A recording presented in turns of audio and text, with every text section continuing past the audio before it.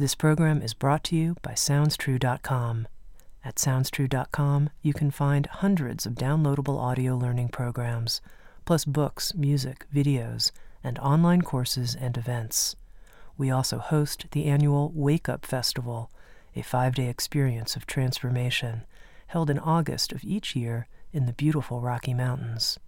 You can also join our free direct access membership program and read transcripts of all of the Insights at the Edge podcasts and search our collection of podcasts with now more than 100 episodes available. At SoundsTrue.com, we think of ourselves as a trusted partner on the spiritual journey, offering diverse, in-depth, and life-changing wisdom. SoundsTrue.com. Many voices, one journey.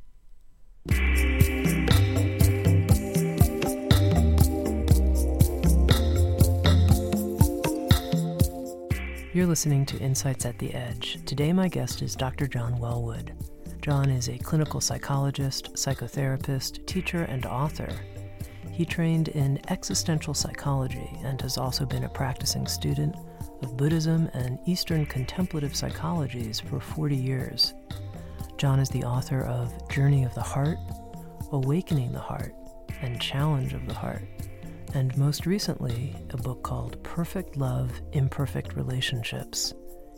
With Sounds True, John has created an audio program called Conscious Relationships, where he shows the listener how to look at their lover not as a block to their individual fulfillment, but as the pathfinder to it. In this episode of Insights at the Edge, John and I spoke about the notion of the holding environment in early childhood and how the spiritual path is opening to awareness as the ultimate holding space.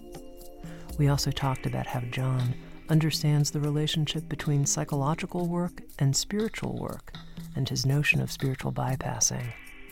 We also talked about committed relationships and the most common issue that couples present in couples therapy. Here's my very illuminating conversation with Dr. John Welwood.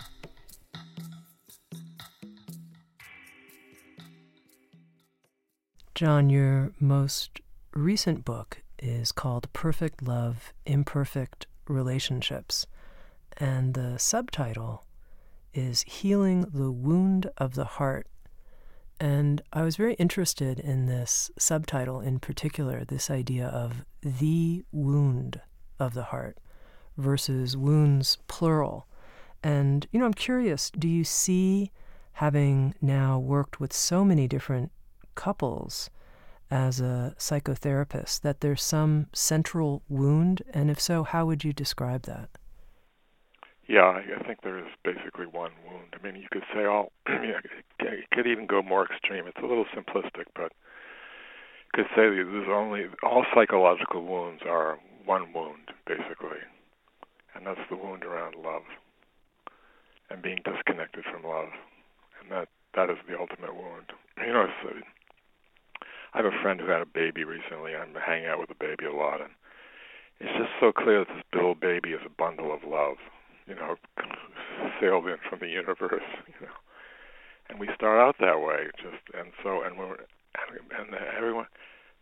The thing is that people are already so wounded. Our parents and the people around us are already so wounded. In other words, cut off from the heart, cut off from their true nature, cut off from the capacity to really be in full conscious relationship with other beings. We're never really going to get wounded in that way. That we're not going to be seen, we're not going to be recognized, we're not going to be known in a full loving way, and that's the basic wound. So then what happens is then, when that happens, the child goes into shock, essentially, because the child doesn't know what's going on, or doesn't know how to understand that, or know what to do with it even, So the child doesn't have the capacity to know what to do with it. The child's nervous system is completely undeveloped and can't process anything like that, or begin to understand it. So what we all do, very understandably, is we shut down. And that shutdown cuts us off from our actually essential nature as love, as openness, as awareness. And that is the basic wound. And then we wind up feeling disconnected and feeling sort of bad about ourselves, and then actually it goes further. In our culture, specifically more so than in certain indigenous cultures, we wind up feeling there's something wrong with us. We're not actually lovable in and of ourselves or who we are. And that's the further iteration of the wound. But the basic wound is the disconnection from our being. Can you help me understand that second step? The feeling disconnected from love as a small infant. Okay, I was kind of with you there, but then the second thing, there must be something about me that's unlovable or terrible. Right. How do we make that move? How does that happen? Yeah. Well, for a child, the child has no way to understand the lack of, or the diminished sense of responsiveness from the parents, because the parents have, of course, got their own problems and their own wounds and their own life to deal with, and they're doing their best for the most part. We're not trying to blame the parents. We're not doing that. I'm not doing that. Everyone's doing the best they can, but for the child, when the child is not met and known and fully connected with or allowed to be who they are, then it provides a kind of shock to the system, and the child doesn't know what's going on, and the child needs the parent to be there for you. I mean, your survival depends on your parent, your caretaker. So the child actually, it's easier and more sane for the child to actually see the child doesn't put the onus on the parent, doesn't see that this is the parent's limitation. I can't do that. So eventually the child grows up thinking, it's my problem. I don't feel loved because I'm not lovable. It's the most it's the most obvious thing that the child could do, and it's actually safer for the child to do that, to make themselves wrong in some sense, than to see the lack in the parent. Because then it's like, I think one of those great, Fairbairn, this great psychologist, said something to the effect that basically the child would rather see the parent as good and make themselves wrong than the other way around. It's much safer. It's much more better for your health, basically. Mm-hmm. Now, I'm imagining right now that someone who's listening is a parent and says, I don't want my small infant, my small child to suffer in the way you're describing, to go into shock and blame themselves. What can I do? Can we get this problem at the root for the next generation? Yeah, because there's lots of things you can do, but on a bottom line level, it's like, it's this way in relationship. If you are not connected to your own nature as openness, the nature of love. Let's go for the nature of what the nature of love is. The essence of love is openness, and out of that openness comes a certain kind of warmth. So the two aspects of love, you could say, are in childhood, or what Winnicott called the holding environment. The two essential aspects of the holding environment are, for the child, is contact, making good contact. The child feels contacted and met, emotionally and psychologically. Obviously, also the physical needs are met, but that's usually taken care of. The child feels met and contacted. That allows the child to relax and be. It's like when you feel loved, when you feel met, you feel seen. Something in us relaxes. It's like, oh. And as human beings, we need. It's like Martin Buber talks about this, and he uses the word confirmation. And what he means is that human beings have the capacity to confirm each other, to help establish each other in our humanness, in our human capacities, such as openness. So when you feel met and seen and allowed, it's like then your openness can be. It's okay. It's not a source of pain and suffering. When you don't feel met, it is a source. Then our basic openness becomes the source of the origin of our pain and suffering, and so then we shut down, so we don't feel open, and we don't have to suffer so much. So if the parent can what the parent can do then is actually do the best they can to meet, see, allow the being of the child to emerge and to be held and embraced. It doesn't mean it doesn't mean the parent can't train the child and scold the child if necessary about certain behaviors. But the child needs to be met and seen. So when the child relaxes, the child can then open. And the other aspect of the holding environment is very important. So the contact is the first aspect. The second aspect is space. So that in other words, if the parent was only making a lot of contact with the child and not giving the child a lot of any space, that would also be wounding. That would also be hurtful. The child needs room to Winnicott calls going on being, and the child needs to have room to just allow themselves to be and have space to be in. I think part of the problem with modern families is that parents keep their child constantly busy and occupied with activities, and especially now that we have all these technological gadgets, the child is completely activated and externally oriented toward these gadgets. But the child's growth and the health of the brain and the body and the soul, you could say, would be that they have plenty of space in which to just come into themselves and to feel themselves and to feel their relationship to life. And so when the child has other families, the child's given a lot of space and through ignorance or neglect doesn't get any contact. You've got to have both elements sort of balanced. The contact is there and the space is there. The space is allowing the child to be, giving them room to be themselves, and supporting that. So that's what a parent can do. But a parent will have a hard time doing that if their own wounding is up in front and center. That is, if they don't know how to. They're threatened themselves by having space. But by not having their space filled with activity. If they're threatened by that, then they're not going to allow the child to have space.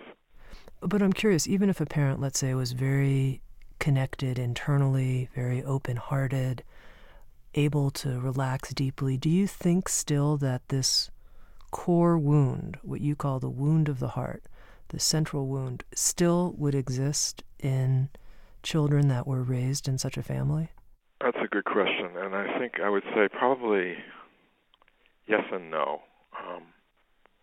No in the sense that there are indigenous cultures that don't have people walking around thinking they're not lovable. So it's clear that when a child is raised with that kind of a lot of contact and space, that they are much less wounded. But I think to the extent that so that's on the love side. On the awareness side, most children are not born or raised being able to recognize their own nature as openness and love. They're not able to recognize it. So to some extent, we all grow up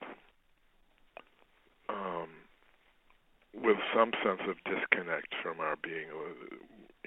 Basically the parents or the culture, especially we're talking about our culture now, the parents and the culture do not provide you generally a very good holding environment. The culture is not a holding environment. Again, in an indigenous culture, the spirit that was governed by spiritual wisdom and earth wisdom, then the culture could be a better holding environment for the child.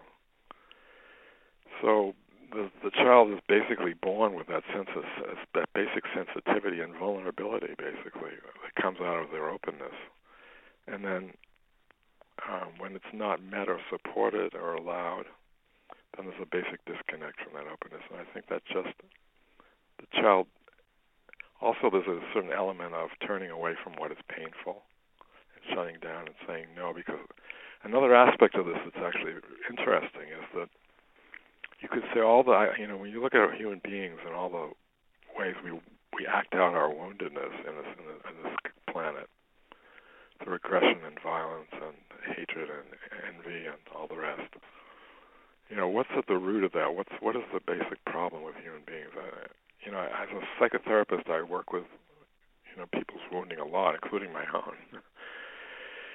And this often turns up. It goes into the 60s and 70s. It comes in strongger sometimes when people are 50 or 60. Actually, all the stuff they haven't worked on comes up more strongly even. And people go like, here I am, 60 years old, and I'm still working on my stuff from childhood. What is going on? So basically, a very simplistic but I think somewhat accurate analysis of that is that we're born prematurely. In order for the size of the human brain is rather large compared to the body mass of the human body, compared to, for say, a horse. A horse has a very tiny brain in a very large body. So a colt can be born and get up on its legs fairly soon after it's born because it's born with a fairly developed brain that can already function at a high level, a fairly high level. A human being is born with a very underdeveloped brain. In order to get the brain through the birth canal, it has to be much smaller than compared to the body mass than a horse, for example. So it takes us a couple of years before we can get up on our feet. And what that means really is that we're underdeveloped as a child. Our nervous system is not able to handle and deal with all the experiences we're having, especially the painful ones. And so we're not able to process our experience. We're not able to digest it fully. And it all kind of builds up, and it becomes what's often known as the shadow, all the things we weren't able to handle or deal with or face or even be able to experience as children gets stored away, like you could say, and it gets held in the body and becomes our kind of personal karma in a certain way to deal with. It's our unfinished business. It's our undigested experience. And so the psychological work tries to work on helping you digest that which you haven't weren't able to digest when your nervous system wasn't able to cope. And the nervous system takes about 14 years to develop in a human being. I didn't know because that. We're starting from such a low level of our underdevelopment compared to, say, in most animals. Now, you made this interesting comment here, people in their 50s and 60s and dealing with childhood issues and asking themselves this question, what? I mean, I'm still working out what happened to me in the first few years of life. But you're, I think, saying that could actually be normal development, healthy development. I think it's healthy at some point in your life to actually engage in a process of digesting that material that hasn't been seen or acknowledged or felt or understood. It's very healthy to be able to do that. If you have to, it doesn't happen until what happens is that most people in their midlife, 30s and 40s, have a lot of vital energy to expend on external achievement and busyness and activity. But as you get into the 50s and 60s, your vital force is waning, and the external activities aren't able to have the same role in your life, and so you start to feel that waning of the vital force, and it becomes a time then to actually grapple with who you are, what you're dealing with in your life, what you've been dealing with all your life that you haven't really faced and dealt with. So I think it's a very healthy development, but I think people often take it as a failure of some kind. Well, as you said, we're used to thinking that there's something wrong with us and some reason to. Yeah. That's it. I think that's the basic tragedy of being a human being is that we live on this gorgeous planet, that's like the Garden of Eden, and the Garden of Eden is so beautiful, this planet, and so rich in resources for all of us to live on and be healthy in. And I see it as the people walking around wounded and then thinking there's something wrong with them leads to all this kind of crazy behavior that dominates the planet, because people are trying to then compensate. So people are walking around with a sense of inner deficiency. And then when you have a sense of inner deficiency, this kind of an unconscious sense of, subconscious sense of deficiency that's running you, then what we do is we can't try to compensate for that by trying to make ourselves good, trying to make ourselves better, trying to make ourselves more secure, we try to make ourselves good. So people are all the kind of hyper motivation to own and create and dominate and plunder comes out of a kind of compensatory mechanism. So I call it the compensatory identity, and then there's a deficient, underlying that is the deficient identity, the sense that there's something really wrong with me. But I try to make up for that by achieving or owning or sex or money or power, and those are ways that we try to compensate. And so it's tragic that we can't actually just relax and enjoy who we are. We actually have to be constantly trying to heal that sense of deficiency, but we do it in these very distorted ways. You know, there's so much I want to talk to you about. There's so much here. See if I can get right to some of the main points. And one of them is, you know, you mentioned this holding environment, the ideal holding environment for a young child to grow up in, one in which there's both contact and space.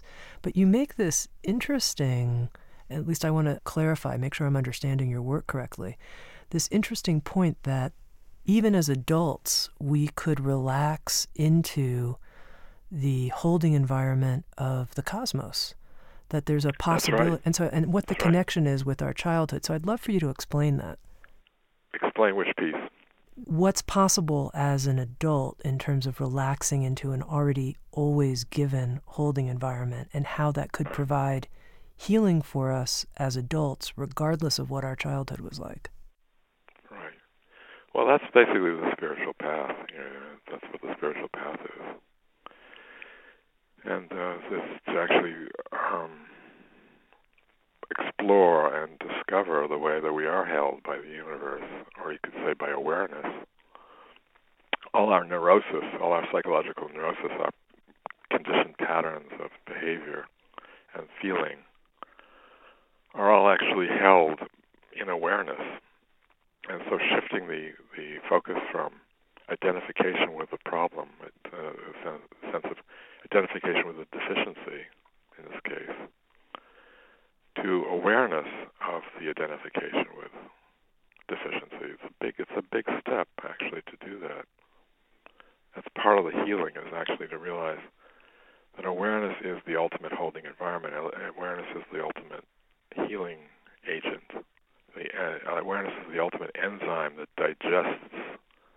helps us digest the undigested experiences from the past. So it is, I think, very much the heart of the spiritual path. So I get the space component of the holding environment that awareness provides. What's the contact part? Okay. Well, we could say the contact part is also largely addressed through psychological work.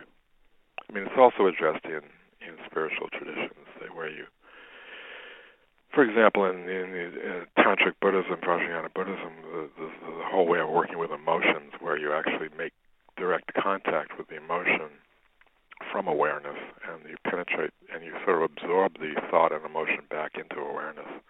So there's a kind of contact going on. It's not just a space element. Could you slow that down a little bit and maybe give me an example and explain that?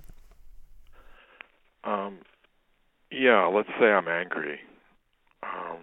Now this is an advanced practice. This is not just something someone can do off the street, but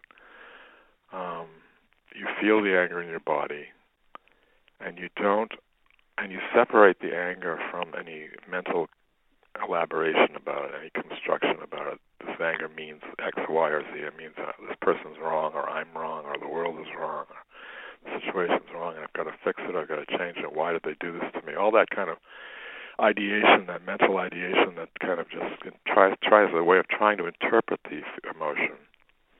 So we have to separate that out, and we start to see that that's just thought form. Those are just stories in our mind. Those are just mental constructions. And so then that helps us to allow us to meet the anger as a pure experience without any mental framework, any interpretation or point of view on it. That's very important to separate that out. And then we could actually meet the energy of the anger directly, which is just energy. Fear is just energy. Anger is just energy. Depression is just coagulated energy. It's basically chi, or energy, that's become fixated through the stories and interpretations we put on it. And we separate it out. We just meet the energy directly. It's just energy. And so we can actually rest in that energy. I can let the mind rest in the midst of that energy without even labeling it anger, but actually just the pure experience the pure energetic experience that it is. So that's a kind of a little schematic of how that might happen.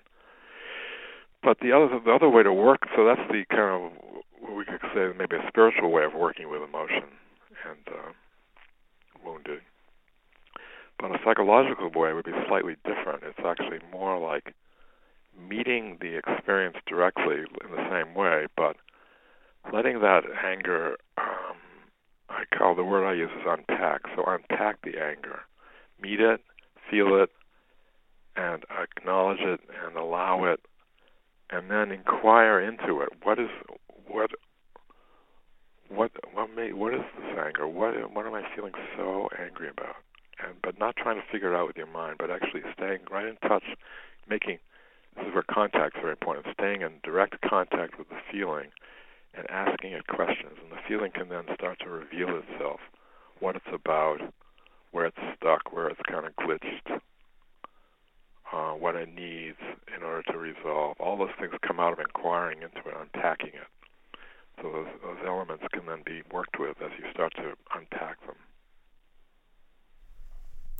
Well, it's interesting, John, because as we're talking, you keep weaving together psychological approaches and we could say more quote-unquote spiritual approaches.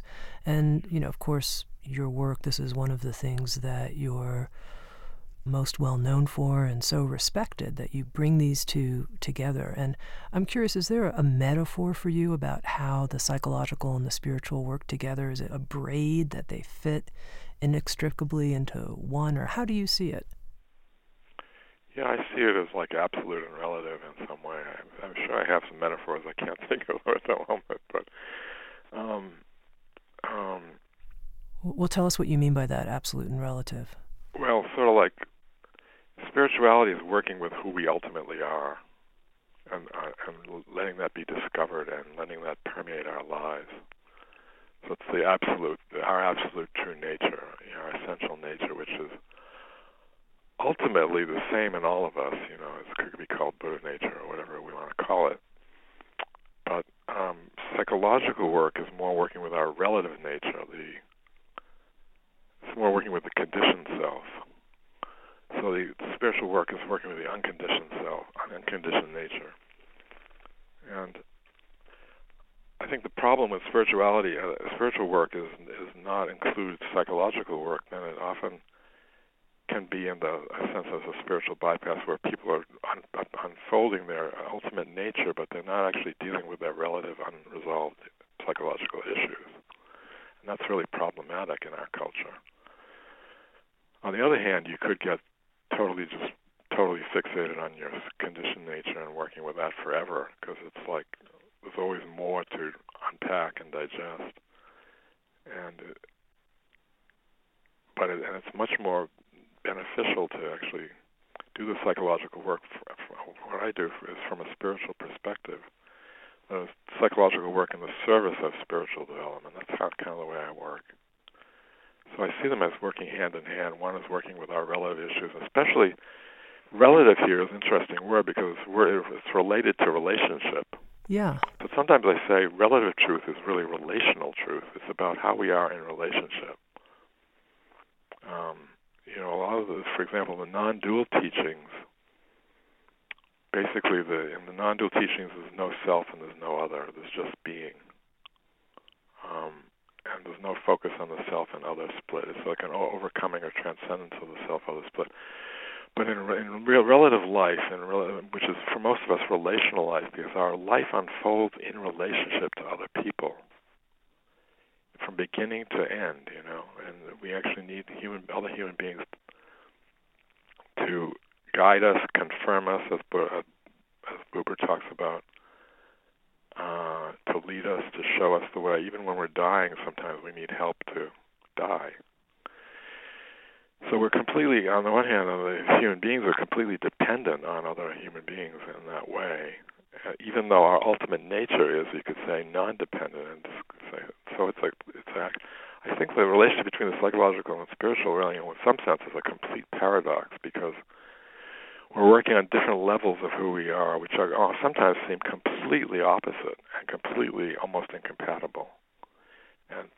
So the paradox is that we can actually hold both truths, even though they seem to be completely opposite.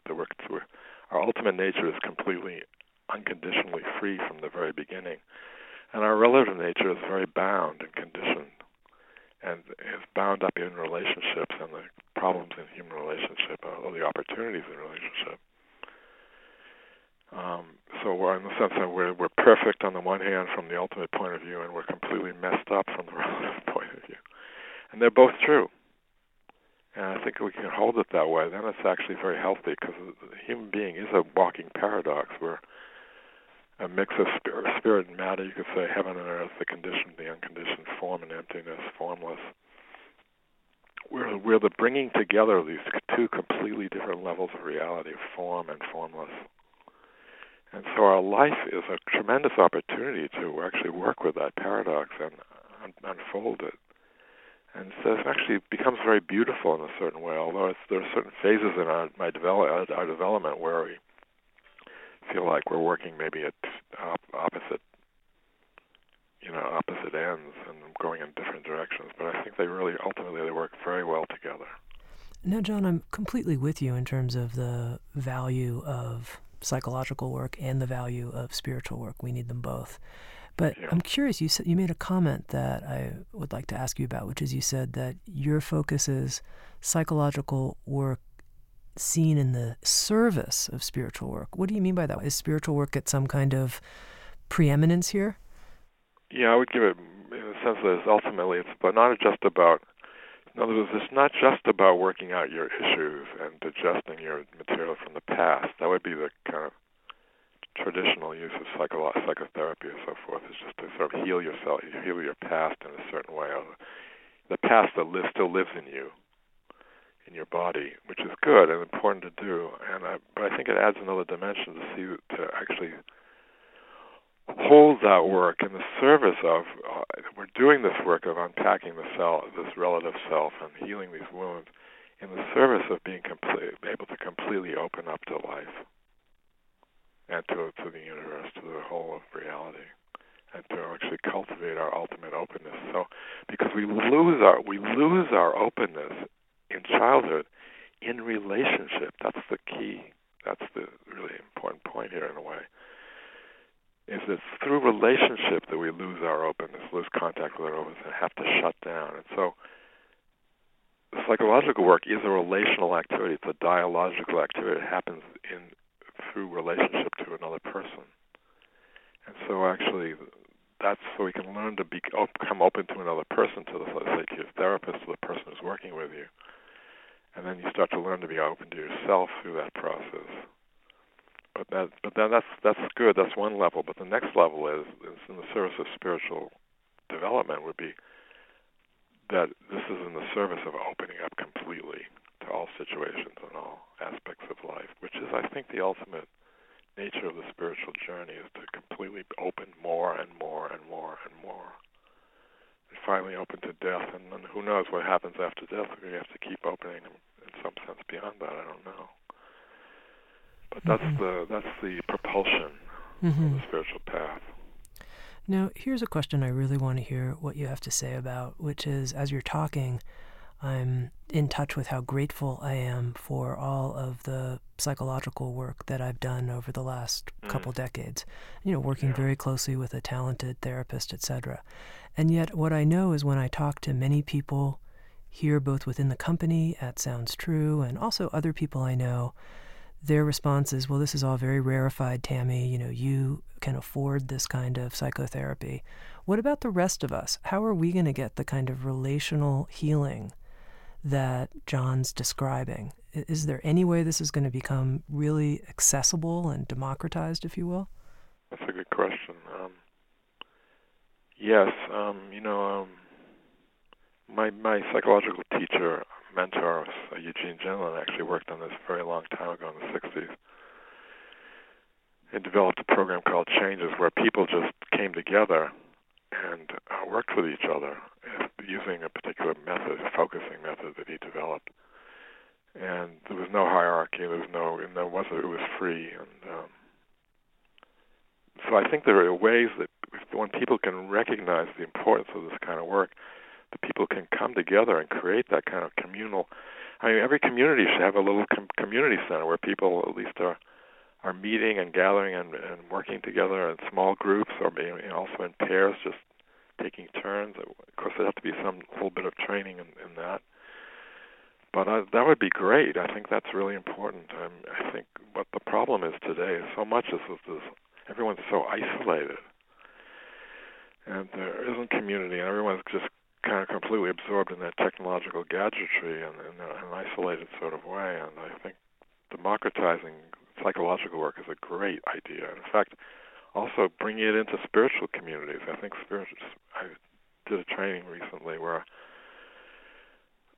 with a Tibetan teacher where we explored had a retreat, and we explored opening up a day for people to do some psychological work. I think that's very important too. And it doesn't have to be mystified. I think of course, in extreme psychopathologies, there's a lot of training and knowledge that needs to happen. But on ordinary level of sort of normal neurosis, people can help each other without having to have a huge amount of expertise, professional expertise. They just have some basic training tools. Mm-hmm. Mm-hmm. I think that's very important. How do we create healing on a widespread scale and make that part of our culture? Traditional cultures had other ways of doing that. Shamanistic ritual and so forth. Mm-hmm. I want to circle back for a moment to this topic of relationships. You mentioned that what a key point it is to understand that this early wounding happened in relationship and then is healed through our relationships. In the program that you recorded with Sounds True on conscious relationships, and I'm curious if you think the kind of healing that we're talking about here of this core wound, now this may seem like a strange question, but I want to ask it, can happen in open relationships, non-monogamous relationships, or if you think there's some kind of commitment or crucible that's required for this kind of deep healing to occur? And does that include monogamy, and what your view is after working with so many couples? Right. Well, the general thing would be that, I'll answer your question in a minute, but before that, just to say the general point might be that a lot of the relational healing doesn't have to be done in a psychotherapy situation. A lot of it can be done in relationship to another person you're intimate with, because if you can hold it that way, of course you may need some help from doing couples work, but it's very powerful a relationship is the most powerful way to bring up your wounds from the past, actually. It brings them all up, inevitably. There's no way around it, because it just brings up the places where one shut down, and all one's projections onto other people, and all one's self-deficiency ideas and all the rest. They all come up in relationships. So relationship is a wonderful vehicle for working on one's psychological and unconscious material. Coming now to your question, I do feel I'm not going to make an absolute statement about this, because I can't ultimately do that.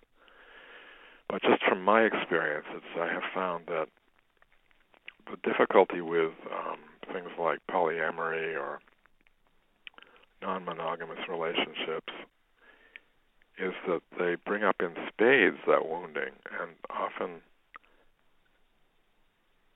re-wound people a lot. I don't know if it has to be that way, but it's just I know for myself, if I just say from my own experience, that if I were going to pursue that kind of relationship, I know I would have to go through a lot of agony. I guess people do that, and maybe they come out the other side, but I think a lot of people get really wounded along the way, especially if you're I have a sense, have you have fear of abandonment. Usually one of the big problems in childhood is when that contact hasn't been present, loving contact hasn't been a part of your life as a child. There's some level of trauma around abandonment, at different levels of trauma and shock around abandonment. So if there's no commitment, no container, no committed container, it's like I sometimes think about the committed relationship as an alchemical vessel. It's like you seal the vessel, and then you do the work within the vessel. So I can't say absolutely that that's always true for all people in all times, because I've had people write me letters and say, you seem to have a bias toward monogamy, but I've been in an open relationship for most of my life, and it's really been fantastic, and I've really grown a lot from it. So I'll honor that possibility. I think that's possible, because people do tell me that does work for them. But I think it's also extremely challenging. So is it possible to say that there is certain requirements for a conscious relationship, using that term, conscious relationship? What would you say the members of a couple need to be willing to commit to say, oh, this is a conscious relationship, in your view? I think basically we're willing to commit to, first of all, I think the basis of it is the couple comes together and they develop a vision of what they're doing together. We're not just together for sex or making each other feel secure or taking care of each other. I mean, those are elements, but cultivating a larger vision of what is the purpose of this relationship, what is the ultimate, the spiritual purpose of this relationship. So you have some kind of vision of being able to use the difficulties in the relationship, and relationship always comes with a lot of difficulties, a lot of challenges. If it's a strong relationship, the stronger it is, the more we feel a deep connection with someone, the more it's also going to bring up all our obstacles and obstacles to love. So it goes always hand in hand that way. So we need a vision and some kind of commitment to work through all that material, and then we're going to stay present, and we're going to work with it, we're going to open to it, we're going to face it, we're going to talk about it, we're going to express it, and it's all going to be in the service of love and openness. And so I think that vision is very important, and that's probably the most important thing there is. It's like an intention, forming an intention. Intention is such an important part of life. Mm-hmm. And then I think we need some tools to be able to communicate. I think people need, and there's some basic methods around of how to do basic couple communication, some very simple ways of being able to hear and listen. And an important word here is to be attuned to the other person. And I think that attunement is a very important aspect of what we didn't get often in childhood. Sometimes, for example, I know that my mother loved me. She was a very loving person. And she also was not at all attuned to me, which is very interesting. So attunement is beyond even love in a certain way. It's a capacity to tune in and be sensitive and perceptive to what's going on in yourself and in another person. So when I'm attuned to my partner, I'm concerned for them. I want to see what's going on for them. I ask good questions. I listen. I'm interested. I want to know where they're at. I want to know what's going on for them. I want them to share their process with me, so I can get to know them better, feel more connected with them, and also know how I feel in relationship to them. And it helps me. Once I'm attuned to where someone else is, I can also be attuned to myself and share where I am and so forth. And then that kind of that process of sharing where we're at with each other is very, very much part of the path. And also to be able to really listen to another person, which is a kind of listening I consider as a sacred activity. It's a capacity of surrendering and just hearing, letting in, receiving. It's part of openness. Again, it's another expression of openness. Learning to really listen. And learning to really speak your own truth. I mean, those are just such powerful things. Now, because you've worked with so many couples, I'm interested to sort of get behind the door, if you will, of the therapist's office. And I'm curious, have you seen a pattern of where couples get stuck? Like, oh, here we go, this is the place, this is, are there a few core patterns like, this is it? Yeah, number one is blame. Number one absolutely is blame. And, blame comes out of that wound again, because it's like we experienced a tremendous pain and suffering through our relationship with people and our caretakers in childhood. And so there's a whole level of often unexpressed anger, unexpressed frustration. And it often comes out in a relationship as seeing the other as what I call it in my book, Perfect Love, the bad other. So it's the bad other is that person who doesn't love me properly, who doesn't see me, who doesn't actually get who I am. That's the bad other. And so the bad other is, we weren't able to experience that with our parents because we needed to see them as good, because they were our caretakers and we depended on them for everything. So it was a part of our survival and security to see our parents as good and make ourselves wrong. But the flip side of that, the shadow of that, is that we actually have this underground grievance and resentment against other people. I go into that in the book a lot about where does something like road rage come from. It's like this complete projection. Someone cuts you off in an intersection and suddenly people are blowing up and getting out of their car on the LA freeways and shooting each other. Like, what is going on? And, it's coming from because there's this projection of the bad others that comes up so quickly when someone doesn't treat you right. Or maybe they're distracted. Maybe there's a waitress in the restaurant who's having a bad hair day, and they're not being attuned to you as a customer, and you sort of like get all incensed and outraged. I mean, it's really ridiculous from a reality point of view. But we understand psychologically, we understand that actually we're projecting the bad other onto other people. And so and then that in relationships, that creates a sense of blame. I'm always blaming my partner for how I don't feel good in the relationship. So the relationship is, and a relationship always goes through ups and downs, and it's like a wave. And so part of the wave of relationship, part of the wave of life is going down. And in the trough of that wave, at the bottom of the wave, you might feel that the relationship is boring, you're not that connected anymore, nothing's happening, you don't feel passionate. And usually it's because my partner is not doing something right. They're not providing the stimulus for me to feel passionate, for me to feel excited, for me to feel alive. So there's this tendency to always look at the other as the problem, which is what's getting acted out on the world at large. It's always like looking for some group to make wrong, and then forming a political base out of making this ethnic group, whatever, wrong. That's the basic problem. That's the most fundamental problem I see over and over again in relationships. And so sometimes it's easy in couples work because people are fairly open and flexible, to help them see that and to help them reorient to, instead of making the other wrong, say, opening up where I am feeling vulnerable, where I am feeling, if I'm not feeling alive in the relationship, what's going on inside me? What am I touching in myself? Or maybe I'm touching my own deadness. Maybe I'm touching my own numbness. Maybe I'm touching my own sense of deficiency, and make a relationship with that, and then that starts to open things up again. But some couples are so dedicated to the blame game. I mean, some people really thrive on the blame game. I don't know, for some reason that's their structure, and some couples are very hard to wean off of that. It's very hard to.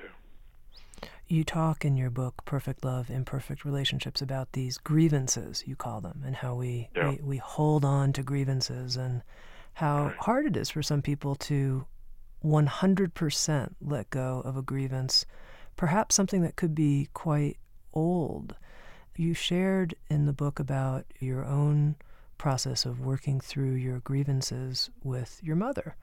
And I was curious about that, in that these things that seem so old, and why is it so hard for us to let go of them? And I'm curious what you discovered for yourself in your own life about that.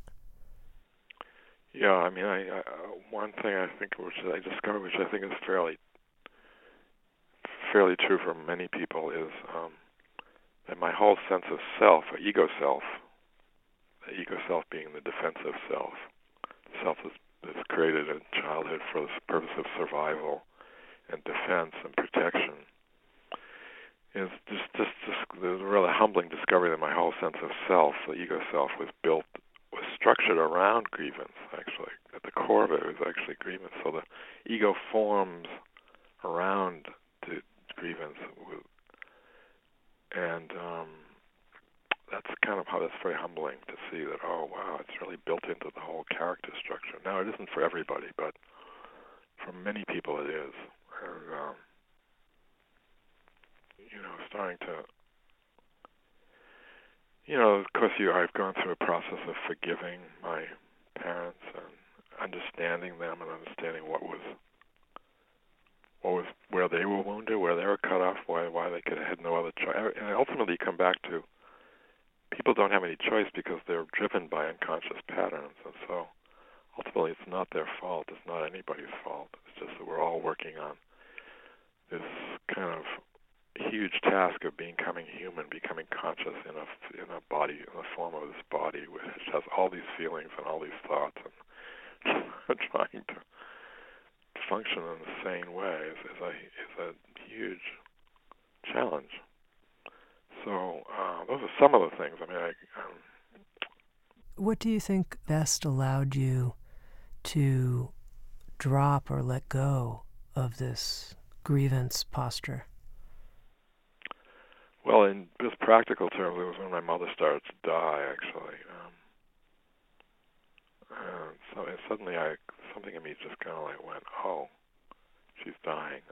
Oh, I care about her. Oh, I just want to be here for her.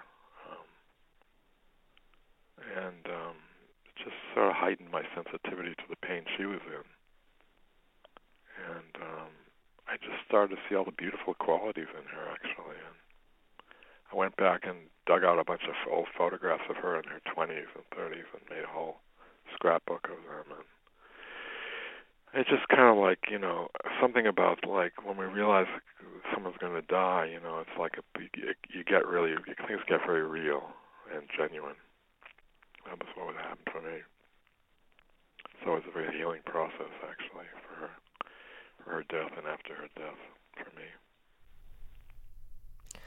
Well, John, just to ask a kind of final question here that summarizes in some ways our conversation, which is, as I'm listening to you and I'm hearing you describe this core wound in us and how many of us respond with these grievances of all kinds and how hard it is to let go of them and how long it takes in our life and the whole process, I kind of feel like I have a deep respect for the map you're laying out, and it makes sense to me.